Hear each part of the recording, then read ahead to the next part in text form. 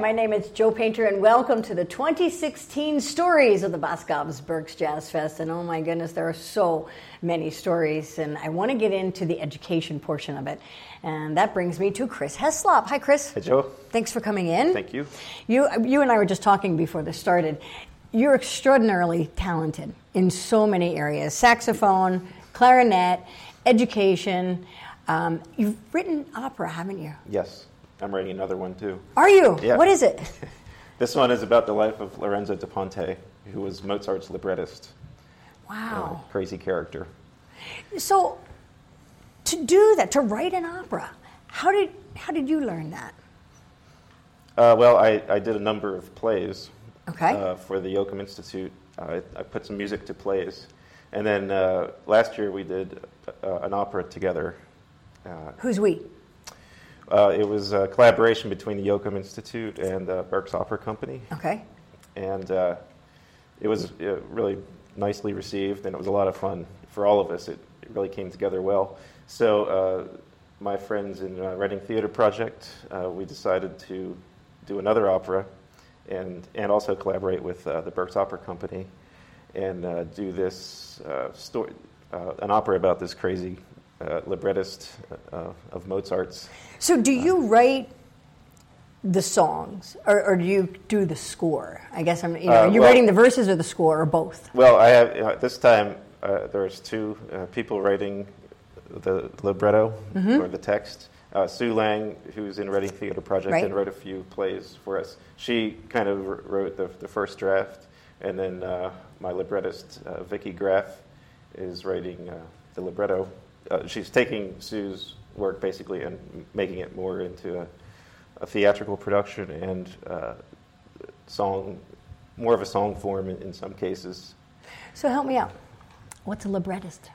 Well, that's the person who writes all the words. So this opera is about the Mozart's librettist. It's about a librettist. Oh, cool. It was crazy.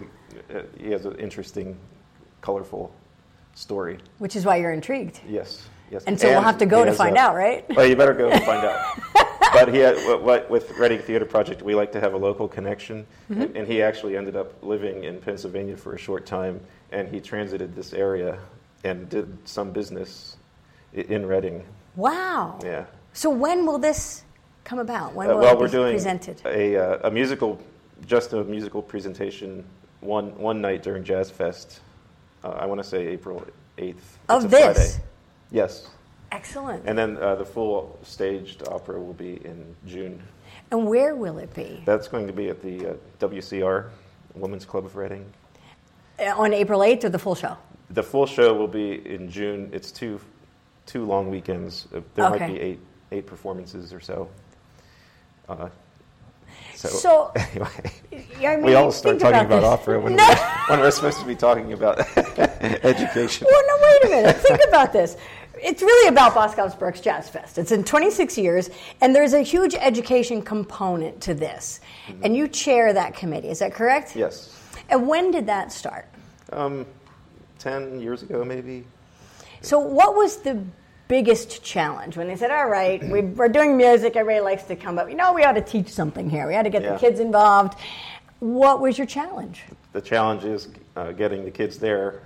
A year or two, we brought in people that are really well known and great educators, and we would just do it somewhere, just pick a place, and we'd say here's what we have going, and no one would it would be Saturday at 1 or something, and no one, very few would show up. So what was it? A workshop?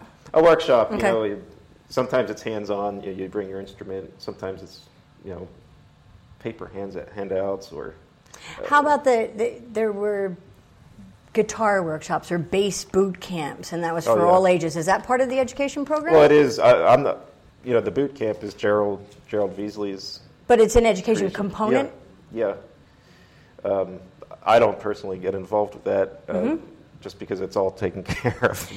So how did you get the kids to come? How did you ignite that fire? Well, we saw that a lot of schools host a jazz. They call it a jazz festival, and that usually they invite a bunch of schools. The schools come with their band, via bus to the host school, and they each usually perform 3 songs, and then there's usually adjudicators, judges. So it's a competition.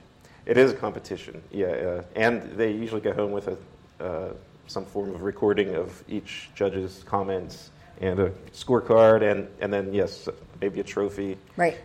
And that for a number of things. So I guess we thought we would model something after that, but we didn't want it to be a competition because then you might just get the schools that are usually always winning. Yeah, always winning. So we completely took the competitive part out, and we made it fully educational, and we invite 8 clinicians, 8 professional musicians to do a variety of different things, including conduct the band in a rehearsing a new piece. So the kids will get a new teacher experience aside from their normal, and then sometimes they'll have a little improvisation workshop, hands-on. So the kids will have their instruments, and the clinician will just be guiding them through some sort of a process of improvising, or maybe tips on how to practice more efficiently, all kinds of things like that. And then we have another section where the band is actually performing, and the clinicians are there interacting with the kids during that. So they might stop the band and say, "Hey, let's try this, try that." So that's a lot of workshops. Certainly, education, classroom, kind of only in a theater or a hotel, wherever this might be. When did it go from that to the students performing? Because now we can go see these students perform, and they're quite amazing. These are high school students, and the music is impressive. Oh, so yeah. How did that transition happen?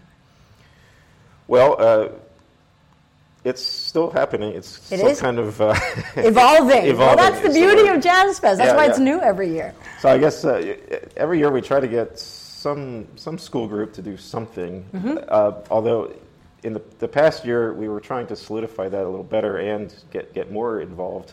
So I think you're going to be talking with Mike Eben about this other part of Get Jazz that we've come up with. It's going to be new this year, and we're going to invite bands to perform, to just perform and not be critiqued or anything. It's just going to be performance. Wow. And there's also going to be some workshop component to that as well.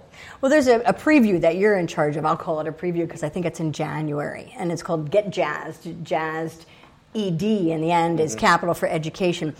What's going to happen there? Well, that's the classic Get Jazz. That's how it started. It's the day of education that I told you about. That's modeled after the competition. Oh, okay. So that's when we have the 8 clinicians, and then we have one. We call it a featured artist. Who's coming in? This year we have Tom Bones Malone.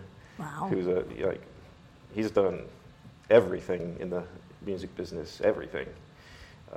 So that's going to be a really amazing day. And we've been fortunate to have a lot of great clinicians, featured artists over the years. Being so close to New York, we can really pull some interesting guys. Are they anxious artists who are busy and professional? Do they welcome the opportunity to take time and spend with kids? Oh yeah, they do. They love it, and they all have a great rapport with the kids. And we've learned after the first few years of doing this to educate the band directors, the music teachers, about who the featured artists are. And the clinicians, but just because nobody knows everybody, so we've been sending information out, and by the time the kids get there for the event, they're really excited. And Charlie DeCarney, who's played a vital role in hosting it the past few years, he started making posters really nicely designed artistic posters with all the clinicians on it. Oh. And then the kids get their autographs, and they get so pumped up about it, so they'll always remember. So when you do these things, at the end of the day, you're talking a little bit about the impact this has on the kids, that they had the opportunity to meet these artists, these established musicians, get their signature. Do you see it making a difference perhaps in lighting that fire of possibility beyond, I'm going to play in the jazz band at high school? Sometimes, yeah, we definitely have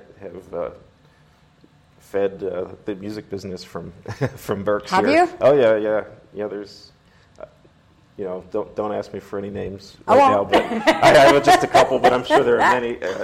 But I still hear from them. In fact, I'm friends with a lot of the, they were kids when I met them, and now they're you're kidding, adults, and we hang out sometimes, and that's a pretty big impact then. Yeah, it's exciting to see these kids evolve and grow. And it's exciting too that you keep growing the education component and making that broader based on what you've been doing each year. So Jazz Fest is more than the music on stage. It's so much more, and part of it is the Get Jazzed portion of the program. And I thank you, Chris, for chairing that particular committee and keeping it vibrant and new and innovative. We appreciate it. Thank you.